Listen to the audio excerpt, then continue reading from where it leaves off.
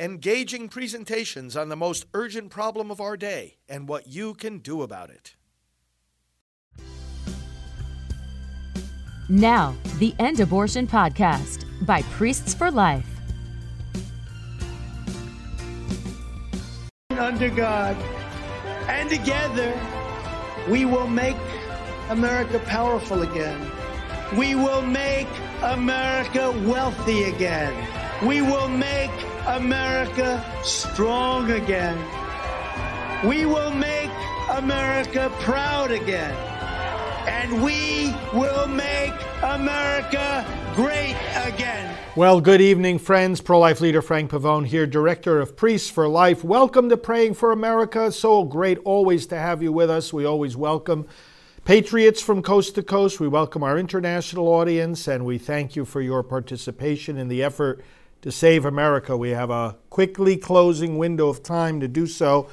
The Democrat Party hates the First Amendment. And the First Amendment is one of our best ways to save America, one of our best ways to pray for America, actually, as well. And we're going to talk tonight about some of the Democrat attacks on the First Amendment, drawing from the book, The Democrat Party Hates America, and Mark Levin's new book just out. I hope you have your copy. I hope you're reading through it. Let's look at a scripture that's pertinent to this and then put ourselves in the Lord's presence to pray. Then we'll talk about what we've got facing us here with these Democrat attacks. So 2 Corinthians chapter 4, starting with verse 13, reads as follows. Since we have the same spirit of faith, according to what has been written, I believed and so I spoke. We also believe, and so we also speak, knowing that he who raised the Lord Jesus will raise us also with Jesus and bring us with you into his presence.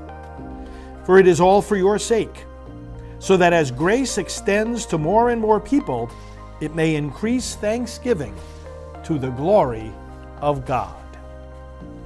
Let us pray. Lord, we thank you for the freedom we have in this country to speak. It's part of our freedom. It's part of our right to liberty. It's part of our right to pursue happiness. It's part of our right to decide who governs us. This ability to speak. It's part of our right to live and proclaim our faith. It's part of our right to educate our children and to serve our fellow citizens. It is an aspect of our very human dignity. And Lord, we see in your word here that it is also an aspect of our faith. It is an outgrowth of our faith. I believed, therefore I spoke. Lord God, our faith in you, our faith in the resurrection of your Son, Jesus Christ, calls us to speak. We recall the prophet Jeremiah saying that your word was burning like fire within his bones and that he had to speak it out. And that the apostles saying, even when they were arrested for preaching your gospel, that we cannot help speaking of what we have seen and heard. And the Lord Jesus himself saying that if his followers did not speak out, the very stones would speak. Lord, we are a people of speaking because we are a people of the word. We are a people of speaking, Lord God, because you spoke to us. Lord, we know that the basis of our freedom of speech is right there in the Bill of Rights and the First Amendment. But we also know that it is there precisely because it is rooted in our human nature, as part of our human dignity, and it is rooted in your word. So enable us to speak with all boldness as we must. And as so many examples in your word, whether it's Peter or Paul or any of the others, entrusted in New Testament times or entrusted throughout the ages as prophets, have spoken boldly, so let us, in modern day America, do the same. Send us your Spirit. Deepen our faith. We believe, O Lord, and therefore we speak. Through Christ our Lord. Amen. Best way to defend your First Amendment rights? exercise them without fear. That's the best way we defend our rights, brothers and sisters. We exercise them without fear. And we exercise them as people of faith, as we were just reading, and many other biblical examples, some of which I just briefly referred to. And I bring this up because in the chapter of Mark Levin's book, The Democrat Party Hates America, be sure you have a copy, the chapter that deals with the Constitution, and that's what we've been looking at in these days on this program, quotes, first of all, I want to show you this rather disturbing quote here from the late Justice Ruth Bader Ginsburg. Many disgraceful things she said and did. But here she says on a TV interview in 2012, I would not look to the U.S. Constitution if I were drafting a Constitution in the year 2012. Well, thanks be to God that nobody's entrusting you with the drafting of a Constitution. I would not look to the United States Constitution? Really? Give me a break. I mean, this is such offensive nonsense. The Supreme Court Justice to say something like that. That's why so many of her decisions were so despicable. Of course you look to the U.S. Constitution. Not only is it the greatest Constitution in the world, there's a reason why we're the only country still operating under its original Constitution. But my goodness, you swore an oath to uphold and defend it. As soon as she came to this conclusion that she spouted here in 2012, you should have run off the bench. Literally run. If there's a single judge, if there's a single legislator, I'm not just talking about on the federal level, on the state level too, they all swear an oath to uphold the one Constitution of these United States. If there's a single one of them that wouldn't look to the Constitution for the best constitutional principles, what are you doing remaining in office? What are you doing remaining in office? Be interesting to know, wouldn't it? Be interesting if there were some kind of survey of every public official currently serving, all of whom have taken an oath to defend the Constitution, to see the last time they read it, or to see how many of them have a pocket version of it. Well, when was the last time they read it? They took an oath to uphold it in all of their public service, so why wouldn't you want to read it once in a while? Good, simple barometer. Okay, so Mark says in their hatred for this Constitution, the Democrats are attacking four different things, and he puts a significant portion of the book onto each of these things, and I'm going to go through them too on this program. Tonight we'll just deal with the first one. But they are the First Amendment, the Supreme Court, the Electoral College, and the debt ceiling. These are four things that the Constitution deals with that we see orchestrated, outright, planned attacks on by the Democrat Party, which hates America and therefore hates the Constitution and therefore hates the First Amendment. So, again, four areas that they attack that we're going to explore. The first one tonight. First Amendment, Supreme Court, Electoral College, and the debt ceiling. All right, the First Amendment. Again, you look at these things and you got to say, all right, the Democrat Party is making these different kinds of attacks. We'll give an example or two or three. But it's like, what gives them the permission psychologically to do that? We've also got to look at ourselves and say, like I said already here, the best way to defend our First Amendment rights is to exercise them without fear. We've got to make sure that anybody who decides to attack the First Amendment is greeted very immediately and very forcefully by a public, by an electorate, by a citizenry that is exercising that amendment vigorously. If we're not exercising our First Amendment rights, then we're just inviting the other side to attack us and to take it away. Why would they not be emboldened to take away from us rights that we're not even exercising in the first place? Okay, but of course many people are indeed exercising those rights with vigorous freedom and finding that the Democrats just don't care. They want to attack it. So first example given here is SJ Resolution 19 that the Democrats introduced back in 2014, where they were trying, this is something they love to do, they were trying to restrict political speech. They love to do this. Set a cap on the amount of money that could be raised and spent for political speech. And were this resolution to pass, vast swaths, to quote the book here, of core political speech, much of it wholly unrelated to elections, would be restricted. This is Phil Kerpen speaking, president of the American Commitment. Vast swaths of core political speech would be restricted. Now we know that our founders, and the Supreme Court has upheld this numerous times, saw the freedom of political speech as key to our success as a constitutional republic, key to our resistance to tyranny. Because if you're resisting tyranny, and again, this is the broad framework to understand these discussions, then you're resisting the idea that one state would control, that one party would be a state party, that it would control all means of communication, that it would therefore stifle opposition and silence dissent, and that it would control thought and language. We've explored that already on this program. Well, that translates into this, of course, as we look at the safety of the First Amendment.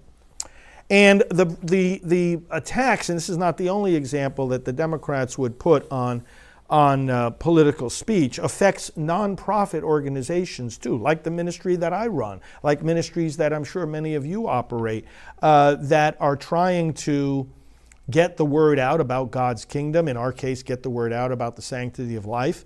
And that has to do with outcome of elections. We want to elect pro-life candidates. Our special election website is prolifevote.com.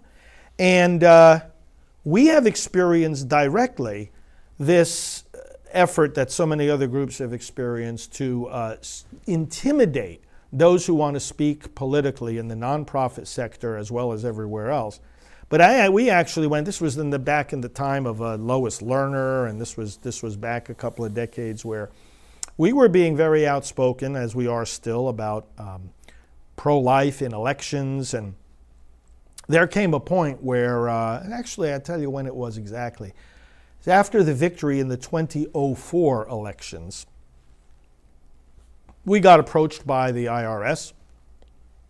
And they said, we've got some questions as to whether you've crossed some lines here relating to your tax-exempt status and the prohibition. This is the Johnson Amendment, which is in the tax code and says to not-for-profit groups that they may not intervene in political races. So this isn't even any kind of extra thing that the Democrats are putting forward. This is just how they like to use inherently ambiguous and likely unconstitutional provisions like the Johnson Amendment, again, to silence dissent against their policies and against their politics.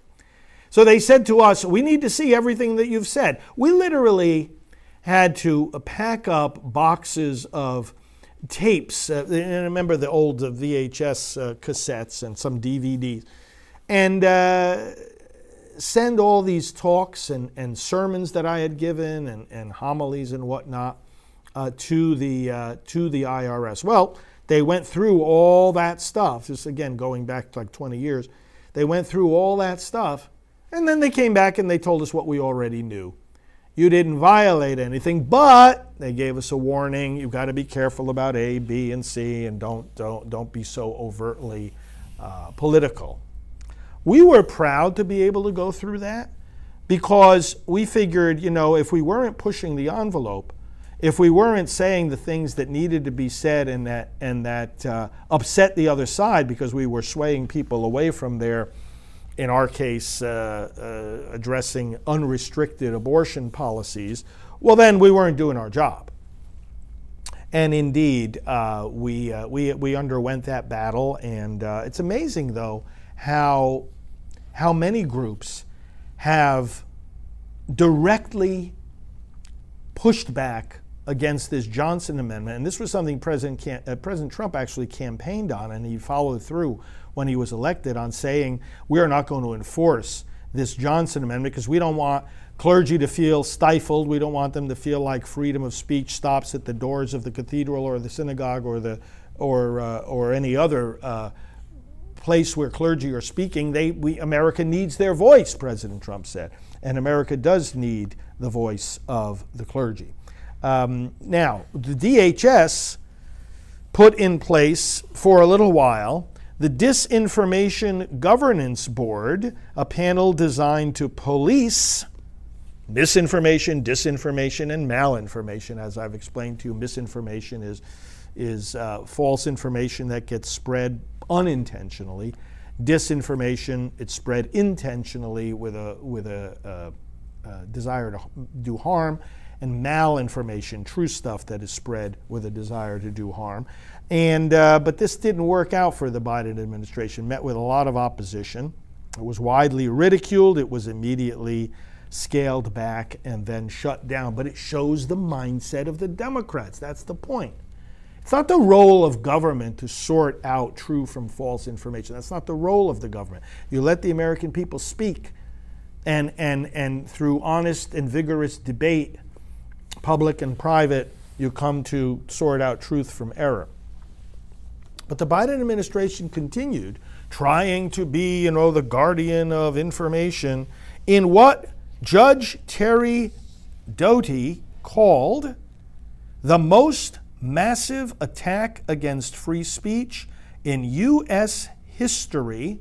This was his recent decision in the matter of Biden administration's communication with social media platforms to stifle free speech. To tell the platforms, don't post this, don't post that, this is false content, do something about that account, shut it down, let it have less reach, suppress these messages. And this had to do with things like the Hunter Biden laptop story and people's views about the COVID-19, etc. And this judge did a fantastic job in a decision issued on July the 4th. And let me just read a little bit of it. He said, plaintiffs allege that defendants, through public pressure campaigns, private meetings, and other forms of direct communication regarding what defendants described as disinformation, misinformation, and malinformation, have concluded with and are coerced social media platforms to suppress disfavored speakers' viewpoints and content on social media platforms. Plaintiffs also allege that the suppression constitutes government action, and that it's a violation of plaintiffs' free speech. Because remember, this is crucial to understanding the First Amendment. It's a protection against government action, not against private action, against government action suppressing your freedom to speak. Why was this government action? Because it was the Biden administration and the agencies of his administration putting the pressure on the social media companies. Social media companies were kind of caught in the middle of this government suppression. The judge went on to say the principal function of free speech under the United States system of government is to invite dispute. It may indeed best serve its high purpose when it induces a condition of unrest, creates dissatisfaction with conditions as they are, or even stirs people to anger. Now, in the pro-life arena, where I spend my full-time work, and have done so for 30 years, I can tell you that so many instances where the meaning of the First Amendment comes into high relief and immediate experience for us. I remember one of many instances where I was with a group of peaceful, prayerful citizens exposing to the public what abortion is. Now, by the way, that's one of the most important avenues that we have in our movement for persuading the American people that abortion is a bad thing. Just go to lookatabortion.org and you'll see what I mean. You gotta, people think they have an opinion about abortion, but I always say America will not reject abortion. until America sees abortion. So we were engaged in a First Amendment display of what abortion is on public property. It was on a boardwalk, actually, on the East Coast, and we were this group of citizens walking up and down, showing these pictures of abortion. And so what did some of the local people do? Well, they called the police on us.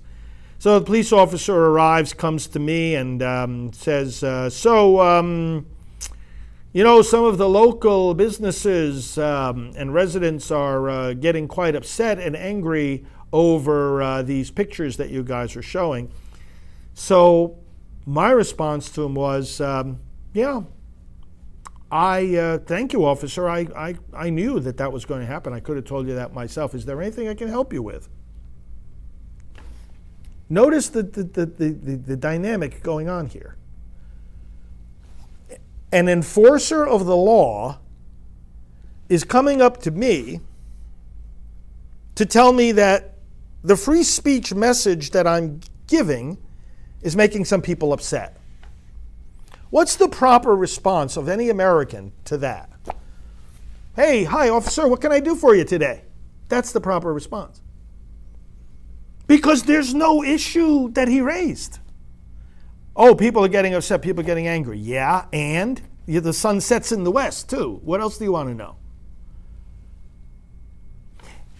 If nobody were getting upset or angry or objecting to the message that we were conveying, why would it need the protection of the First Amendment? The whole idea, and Judge Doty is saying the same thing here, the whole idea of a constitutional amendment, the first one, protecting your speech, is that some people are going to get upset by it and try to shut you down. Why? Because they disagree with it. Why is that bad? Well, it's not bad. It's not bad that you disagree with them and they disagree with you. The whole idea is that in America we air those disagreements so that through public debate certain issues can be resolved, issues which different people have different opinions about. What's the problem that somebody's getting angry and upset? The implication, and unfortunately this is how many citizens respond, and this is why I said at the outset, the best way to defend your First Amendment rights is to exercise them without fear. And you're going to exercise them without fear, not only by taking the position of faith that we outlined from the scripture passage we read, but also by having an informed understanding of what that First Amendment is. Unless we do that, we're going to have what the reaction of many Americans is to the implied message here, which was this. You see an officer of the law standing in front of you saying, hey, people are getting upset about your message. The implication being, because they're getting upset, keep quiet.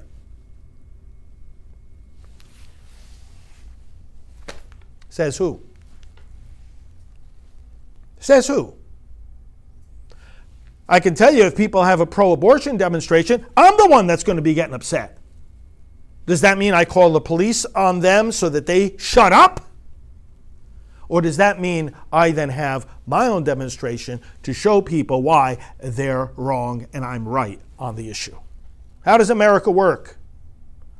You don't call law enforcement to shut down speech. Again, you don't call on law enforcement to shut down speech. And yet, whether it's with that SJ Resolution 19, or whether it's with wrong interpretations or unjust applications of the Johnson Amendment, or any number of other tricks that they have up their corrupt sleeves, this is what the Democrat Party likes to do. Now, an officer talking to me at a little peaceful demonstration about abortion is only a little microcosm of what they're doing now on a very large scale with the weaponization of government. And I want to bring to your attention again the film Police State. Today, in fact, Friday the 27th, is the online premiere. Go to policestatefilm.net. It's the online premiere of a movie that Dinesh D'Souza, together with Dan Bongino, put together.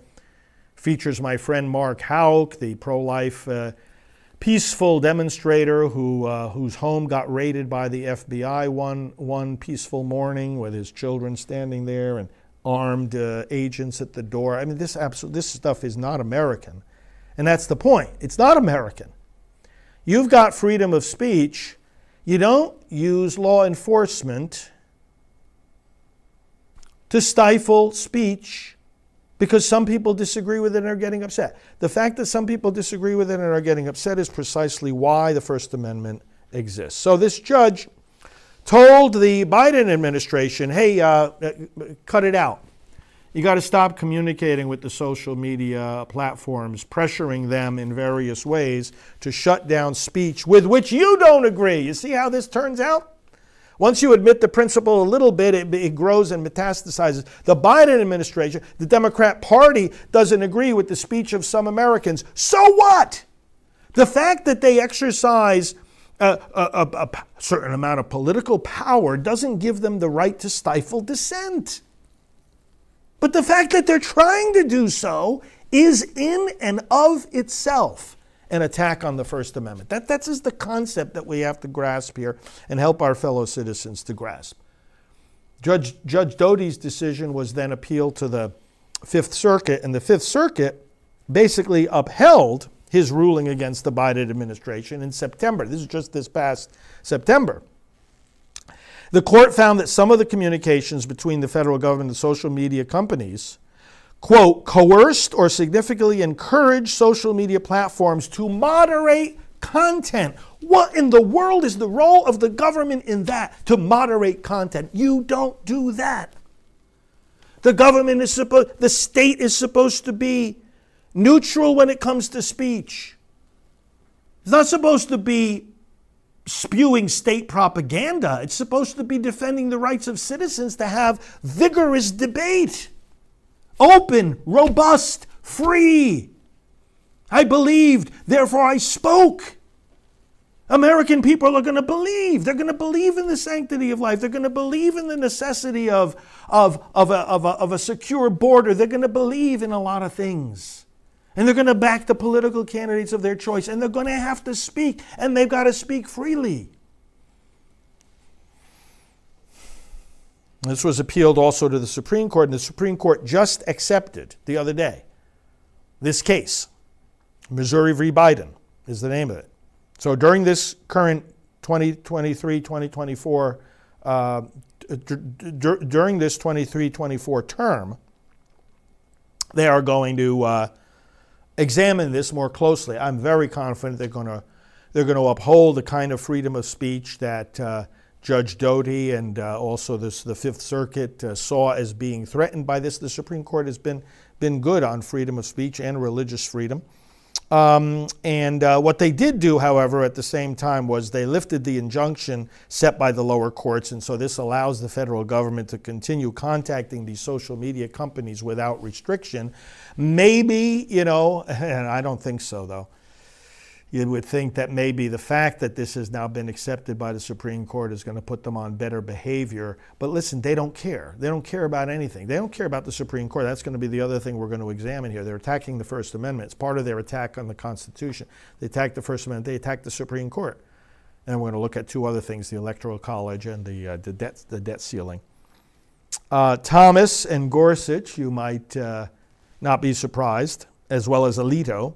The three of them dissented from the lifting of the injunction. They said, hey, we got to look at this case and meanwhile keep the injunction in place that the Biden administration, which has shown itself to be disrespectful of the First Amendment, should not be allowed to be communicating with these social media companies. And Alito wrote the following words: government censorship of private speech is antithetical to our democratic form of government, and therefore today's decision is highly disturbing, the decision to lift those injunctions. Well, the Supreme Court is still going to consider the case. Let's keep an eye on that. Missouri versus Biden. Keep an eye on it. We'll be commenting on it, of course, as things develop. This is part of saving America. This is part of praying for America, praying for the protection of our freedom of speech. And once again, my theme, the best way to defend your First Amendment rights is to exercise them without fear. Now, I want to pray. We'll pray for America. And you know, we've got a big thing going on in terms of the pro-life front of these battles in Ohio. We've got to stop this Issue 1, as it's called. It would amend the Ohio Constitution in such a way that the people of Ohio, even though they've made it clear through their laws that they want to protect the unborn in a very significant way, it would prevent them from doing so. In other words, it would impose unlimited abortion as a constitutional right. Now, the Supreme Court just said there is no constitutional right to abortion in our federal Constitution, and there never has been in any of our state constitutions. And now the other side, bloodthirsty as they are, want to put it in the state constitutions. They're trying this in Ohio right now. They're looking at 8 or 9 states to try it for the 2024 election cycle. This has got to be stopped. This is child killing. Remember, they're talking about late-term, unlimited abortion. So I want to say a prayer here now for victory in Ohio in this election where the voting is already going on now. You know anybody in Ohio, tell them to vote no on Issue 1. Vote no on Issue 1. And let's incorporate all these things we've been saying as we turn again to the Lord. Father, we believe, therefore we speak. We ask you to bring all of our fellow citizens to a clear, proper understanding of the First Amendment. We ask you to take out of office, vote out of power every Democrat, because this administration is just, and this party is just dead set against the First Amendment. Dead set against our free speech, our political speech, our pro-life speech, our faith-inspired speech. They are against it, Lord. They want to silence us, shut us down, fine us, imprison us. But Lord, we're in good company because your apostles were imprisoned. Because they believed, they spoke, and they angered the authorities of their time. And that anger was expressed in imprisonment, in whipping, in stern warnings. And yet they said, we cannot help speaking of what we have seen and heard. Lord, we believe. Enable us always to speak without fear. And protect us, Lord, from punishment for speaking. Protect us, Lord, also from this onslaught of unlimited abortion in our land. We pray now this special prayer for victory in Ohio against the very destructive amendment called Issue 1. Lord of life, Father of all, we thank you for the great victories that you have brought us as we work to protect the unborn and their moms, dads, and families from the violence of abortion. Lord, as your people now have more opportunity to shape abortion policy in each state, we see many states restoring protection to our unborn brothers and sisters. We also see abortion forces attempting to expand abortion and even declare it a right under their state's constitution. Lord, we pray today for victory in Ohio as we work to protect its constitution from those who want to impose a policy of unlimited abortion. We pray for victory in this election currently underway, that Ohio voters will reject the effort of the left to destroy more children and their families, to suppress parental rights, and to take away from the people and their lawmakers the right to protect the unborn from the violence of abortion. We pray, Lord, that pro-life people from across the nation will join hands with the citizens of Ohio to stop this expansion of abortion, which, if it happens, would surely spread to other states. Lord, bring victory to the no vote on Issue 1. May your people speak up for what is right, take action for what is just, and make the sacrifices necessary to preserve the sanctity of life and family. We pray through Christ our Lord. Amen. And now let's say the Lord's Prayer together. Our Father, who art in heaven, hallowed be thy name. Thy kingdom come, thy will be done on earth as it is in heaven. Give us this day our daily bread, and forgive us our trespasses, as we forgive those who trespass against us. And lead us not into temptation, but deliver us from evil. For thine is the kingdom, and the power, and the glory, forever and ever. Amen. Friends, it's so good to be with you. Thanks for your patriotism, your prayers, your faith, your freedom of speech. Thanks for all that you do. Connect with me on social media, if you aren't already, on all the platforms at FR Frank Pavone, starting with Truth Social at FR Frank Pavone. God bless you. God bless President Trump. God bless our nation. And let's move together, praying for America, saving America. We will talk to you soon. Hello, this is Father David Begany. Like many priests, I am inspired and always learning from the Ministry of Priests for Life, which is one of the largest and most visible pro-life organizations in the world. This ministry relies on your financial support to be able to do its work, produce its programs, and travel the world to advocate for the unborn. May I ask you to support Priests for Life generously? Go today to prolifegift.org and give as generous a gift as you can. Thank you so much, and be assured of our daily prayers for you. This has been the End Abortion Podcast. To learn more, to help end abortion, and to connect with us on social media, visit endabortion.net.